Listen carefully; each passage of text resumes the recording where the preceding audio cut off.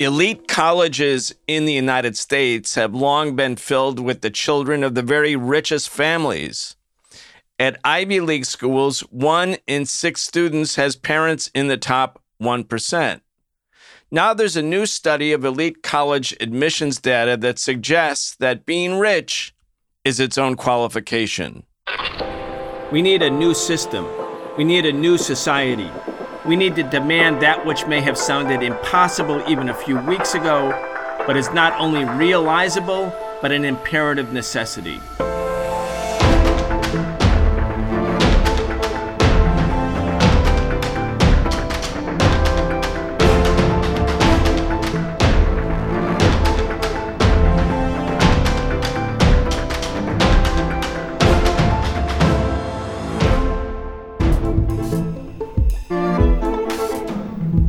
We are very excited to have Professor Richard Wolff join us again for our regular weekly segment, where we talk about the biggest stories related to the economy, the state of the working class, and the crimes of big business.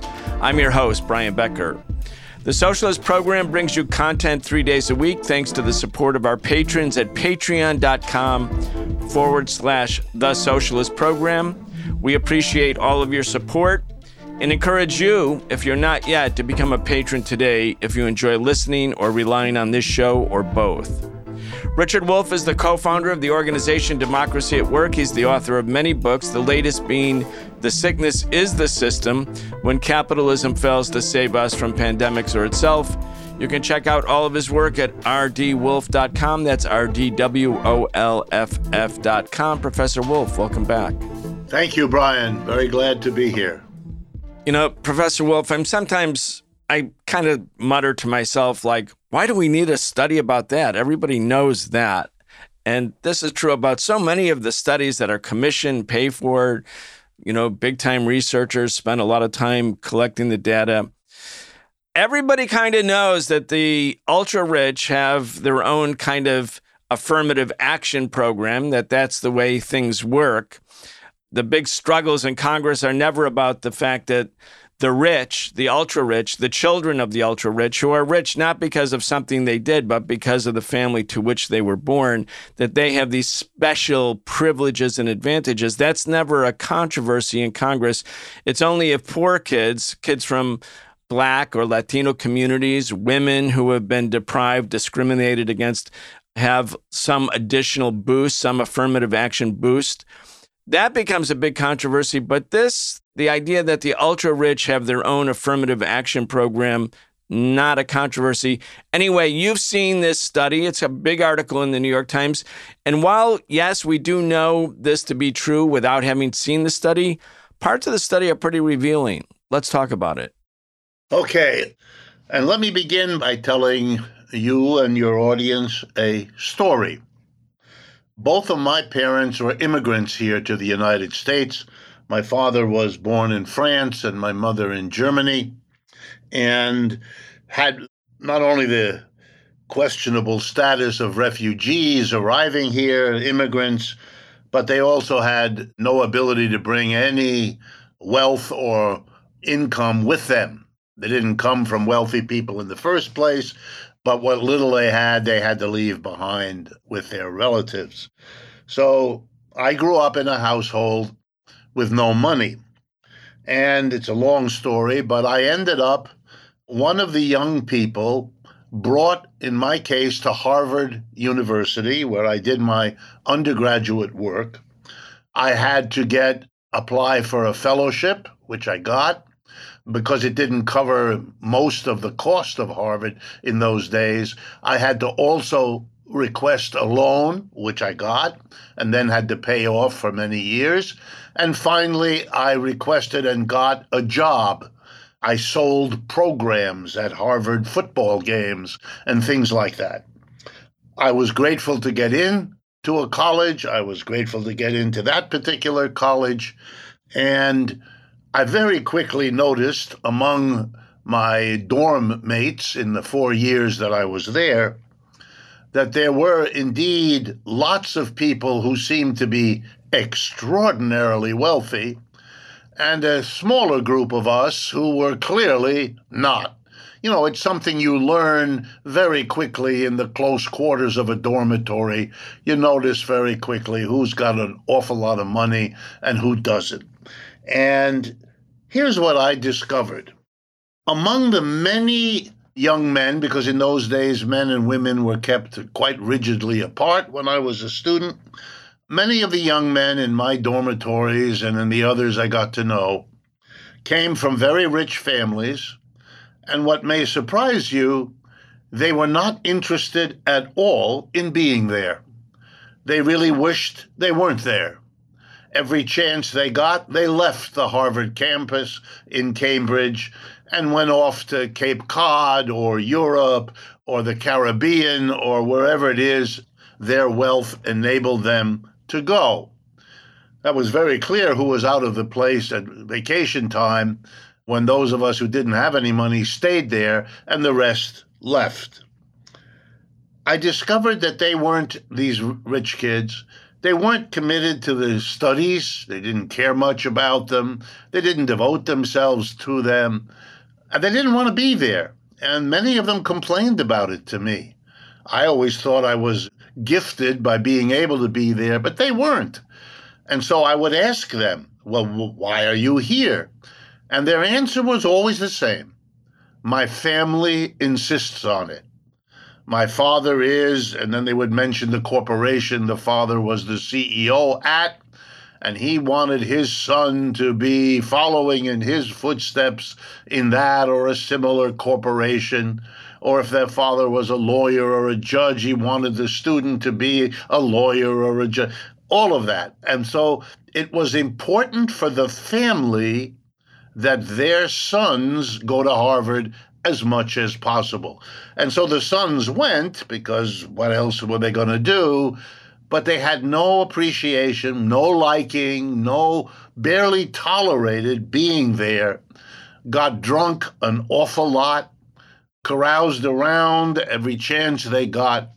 They were putting in 4 years of undergraduate time, graduating with a Harvard degree, which would then give them quick and easy entree into a good job in the sense of whatever their parents thought was a good job. I was completely different. I thought my job was to take advantage of every educational service that Harvard provided, soak it all up in order to climb out of the poor environment out of which I had come. It's a completely different mentality. Why am I telling you this? Because Harvard was full of students who didn't want to be there at the same time that it had refused to admit huge numbers of students who would have done anything to be there. In other words, if Harvard's goal, which it kept telling us, was to educate, it was clearly a goal that clashed with their admissions policy because they brought in the children of the rich who had no interest in, no commitment to, no discipline for studying anything. They were waiting to get out. George Bush and the Bush family are wonderful examples of exactly that. These are young men who did absolutely nothing as students. They just drank and enjoyed 4 years of no work to do, a kind of perpetual country club living, which is how they experienced it. But it shows up that the elite educational institutions are mostly about elite and only very secondarily about education. The report that you've cited that the New York Times and others are talking about very carefully did its research. It compared students who came from equivalent high schools, who had similar grades, who had similar scores on the scholastic aptitude tests that most students still have to take to get into college. So these were students who were similarly qualified, but those who came from rich households were accepted 2 to 3 times the rate at which young men, and nowadays young women, of course, as well, get accepted if they come from poor. Later on, when I became a professor, most of my adult life, so I got to hobnob with other people at higher levels of the universities where I taught. Yale University will be the best example. I taught there for a while. I learned from my friends and colleagues that this was an explicit policy in these universities. It wasn't some accident. It wasn't a peculiarity of this or that official. It was the policy. And it was the policy for reasons which people in the days when I was there talked about openly. The university wanted to be, in the case of Harvard, the richest university in the world, which it was at that time and which it still is. And in order to keep up the wealth, they had to bring in rich kids because they were more likely to be richer still in their adult life after college, and therefore better bets to give fat donations to the college. And that has worked very well for the Harvards and the Yales and the Princetons and so on that work that way. They are a business. They thought of themselves as a business. They were making money, profit, growth. And the way to do that was to cater to the people who were rich and sending their children there because they'd give money. And then a decade or so later, these students would themselves inherit the wealth of their family and also continue the tradition of donating to these institutions and sending their children in turn to them. The important point here is that nothing has changed. I went to school 40 to 50 years ago. We knew it then. There were discussions at Harvard and at Yale. There were claims that this is not a good thing, that serious people made. There were nods of the heads of administrators that, yes, indeed, it is a problem. And when the nodding of the heads and the wonderful statements were done with, absolutely nothing changed. So here we are 40, 50 years later, another piece of research which confirms what we all already knew if we pay attention. Last point. We like to say in this country, and nowhere more than at the Harvards and Yales of this country, we like to say we live in a meritocracy. In other words, merit is what counts. If you have merit, so the argument goes, it will be recognized and you will be rewarded. The people who are rich and powerful are there because their merit got them there. Well, that was never true. This nonsense about merit always was what it is today. It's a way for the people who are at the top to stay there, to get their children to replace them, and to cover it all over by the make-believe that they're there because they're smarter than everybody else or work harder than everybody else. None of that is true. Never was. Meritocracy is a fakery designed to make people who aren't at the top believe it's their own fault. You don't have enough merit. Well, I can assure you that the people who run this country now, who boast of their Harvard and Yale and Princeton degrees, were mostly the very young men, and now also the very young men and women, for whom college was a boring time to endure, not a passionate time to learn. The people who got there like I did by really struggling hard, we were picked by people for God knows what reason. We were told it was because of our merit, but we very quickly learned that we were there for all kinds of reasons, and that the people who picked us were precisely the products of a system that mocked the very idea of merit, never took it very seriously, I've always wondered why they picked me when there were loads of other people in the public school system I went through who were just as qualified as I was. It may have been that I spoke 3 languages because my parents were immigrants, I had to learn them, or things like that, but they had very little to do with a qualification for learning or a commitment to any of it. So I'm glad this report is out. I'm glad it confronts us. But what it does is confront us about something that has been true here in the United States for a very long time. Richard, I want to read a little bit for the audience sake for the article, and you summarize some of it, but just for people who might be looking up the article, again, the headline is, if people want to find it in the New York Times, study of elite college admissions data suggests being very rich is its own qualification. Here's some of the article. A large new study released Monday shows that it has not been because these children had more impressive grades on average or took harder classes. These are the 1 in 6 students whose parents are in the top 1% of income.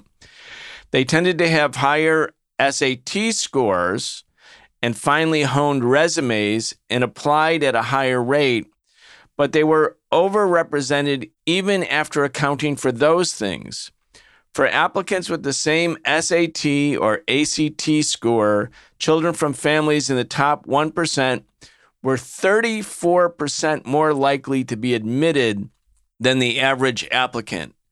And those from the top 0.1%, 0.1%, were more than twice as likely to get in. The study by Opportunity Insights, a group of economists based at Harvard who study inequality, quantifies for the first time the extent to which being very rich is its own qualification in selective college admissions.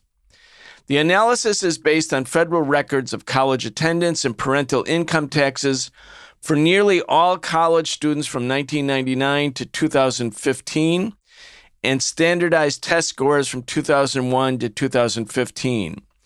It focuses on the 8 Ivy League universities as well as Stanford, Duke, MIT, and the University of Chicago.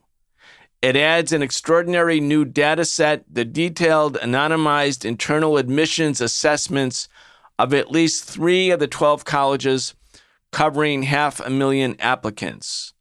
The new data shows that among students with the same test scores, the colleges gave preference to the children of alumni and to recruited athletes and gave children from private schools higher non-academic ratings. The result is the clearest picture yet of how America's elite colleges perpetuate the intergenerational transfer of wealth and opportunity. What I conclude, this is quote, what I conclude from this study is the Ivy League doesn't have low-income students because it doesn't want low-income students, said an economist at Harvard Graduate School of Education, one of the people who studied it. That's the other thing about this, Richard. You know, most of the really intelligent people in the country are working class people because most of the people in the country are working class people. So if we assume that the working class is just as smart as the rich, or perhaps smarter because people, you know, if you think of intelligence not as something innate, but, you know, your struggle to survive, your struggle to make do, your struggle to overcome obstacles and odds, quote, makes you smarter, I would think the working class is proportionally much smarter than the rich kids.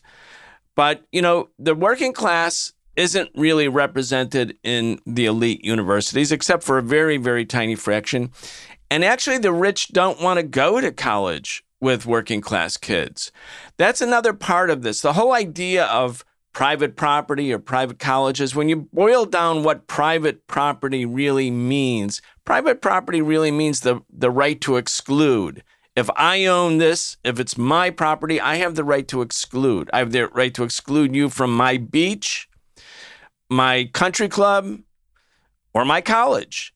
And that's another element of this immense class bias, which, you know, if it was in Europe, Richard, where your parents were from, the idea of class stratification pretty much taken for granted. If you were, a worker, born a worker, you're probably going to be a worker. But in America, the idea of American exceptionalism is also the idea that anybody can become rich. This idea of upward mobility, that it's a fair playing field. It's just a matter of how hard you work, how smart you are, whether you're a risk taker, and of course, if you have some good luck. Go ahead. Yeah, I think it's what led me to stress at the beginning of this program that many of the people that are there don't want to be there. They would much rather have these 4 years off and then go into their parents' firm. But they're there because of some extraneous desire, which is the parents wanting to pass on their wealth, have their children have a good, quote unquote, job.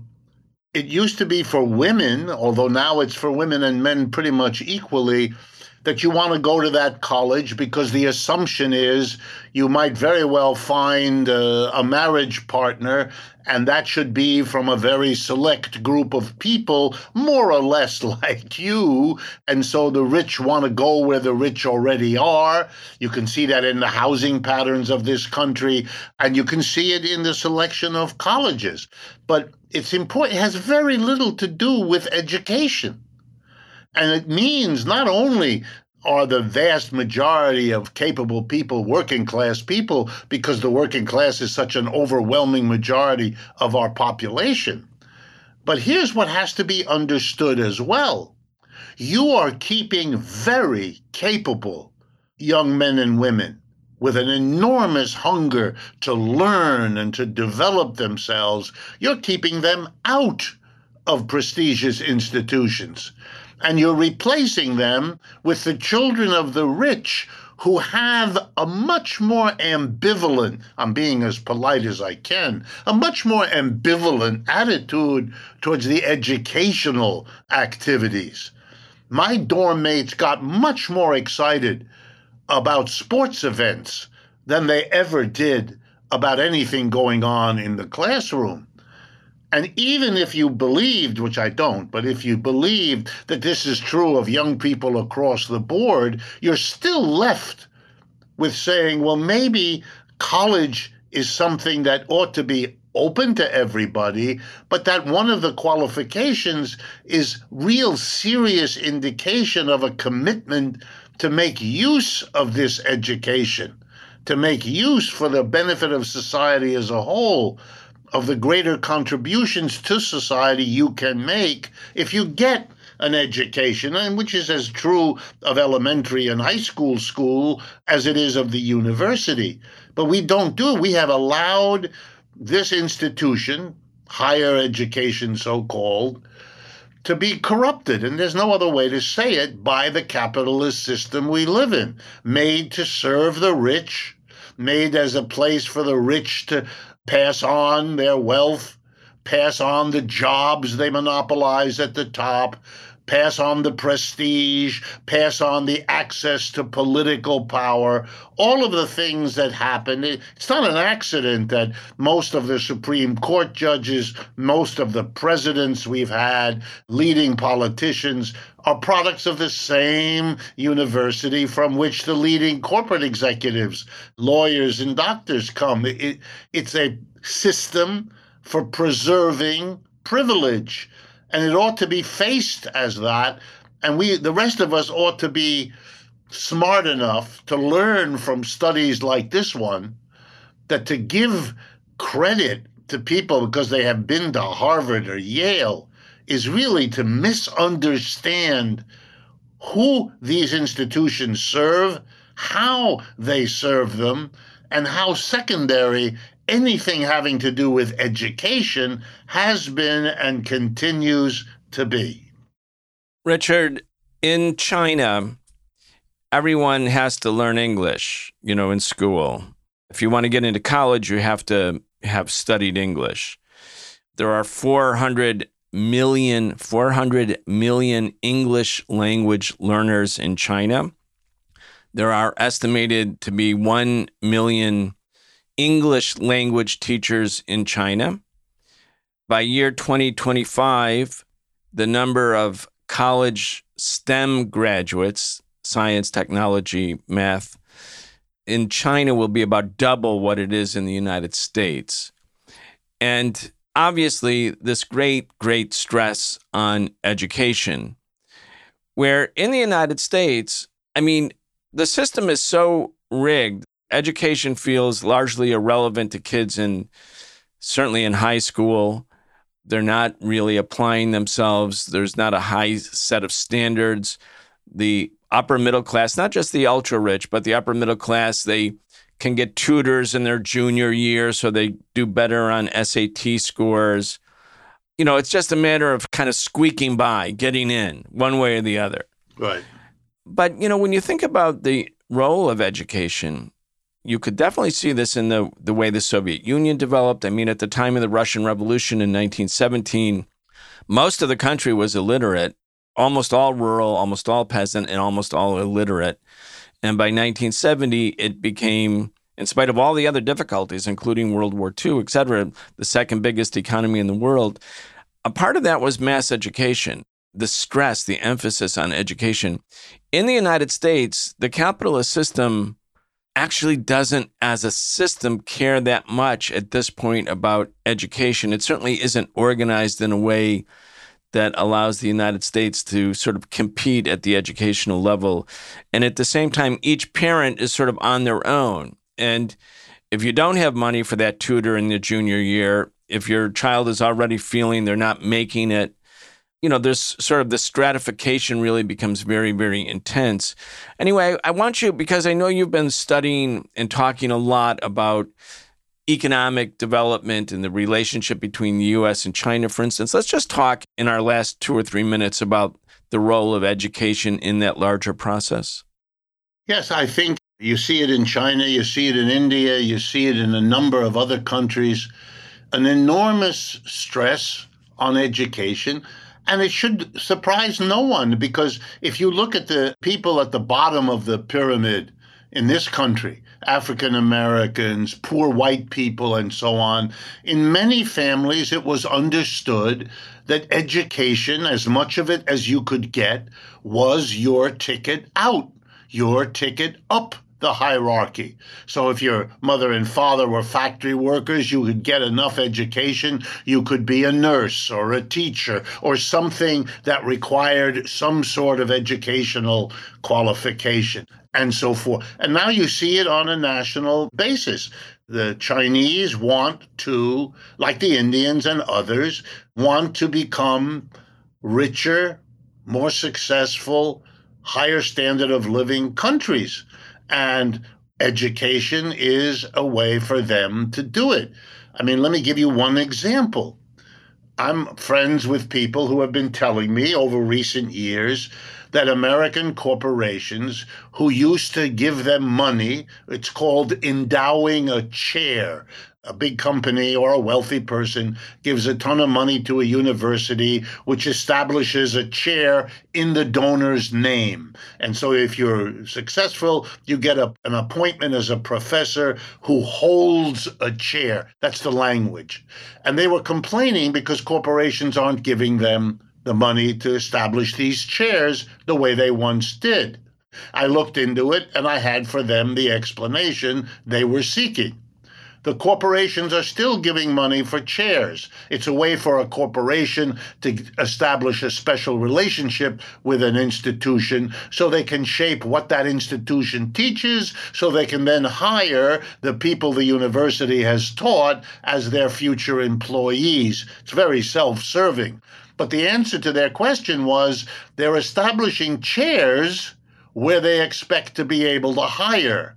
And that's at Indian and Chinese universities.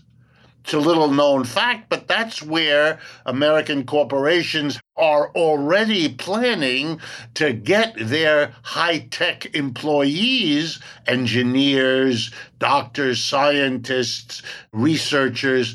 They're going to be coming from where they are being trained.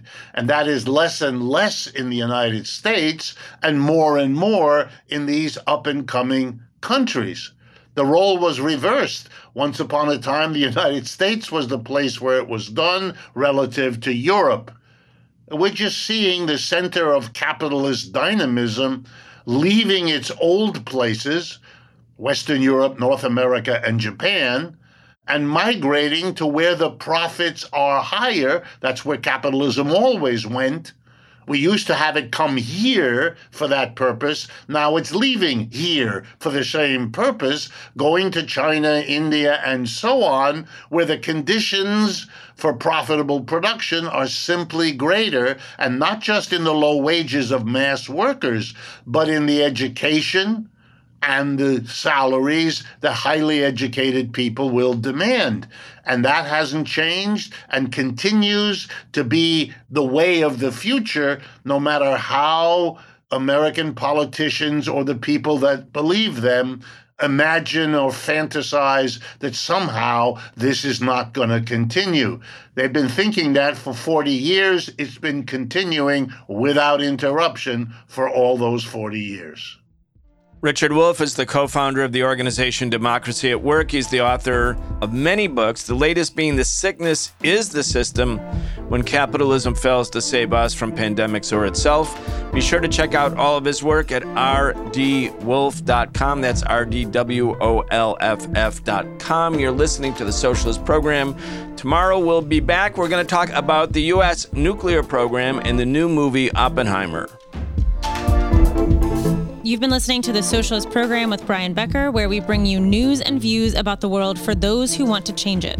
If you enjoyed the show, subscribe on your favorite podcast app and follow us on Facebook, Twitter, and Instagram, and watch video episodes of our in-depth show, The Real Story, every Wednesday at 7 p.m. Eastern on YouTube with our partner Breakthrough News. We can only continue our work bringing you high-quality news, analysis, and history with the support of our listeners. Connect with us and become a patron at patreon.com/The Socialist Program and receive an invitation to participate in an exclusive monthly seminar with Brian Becker.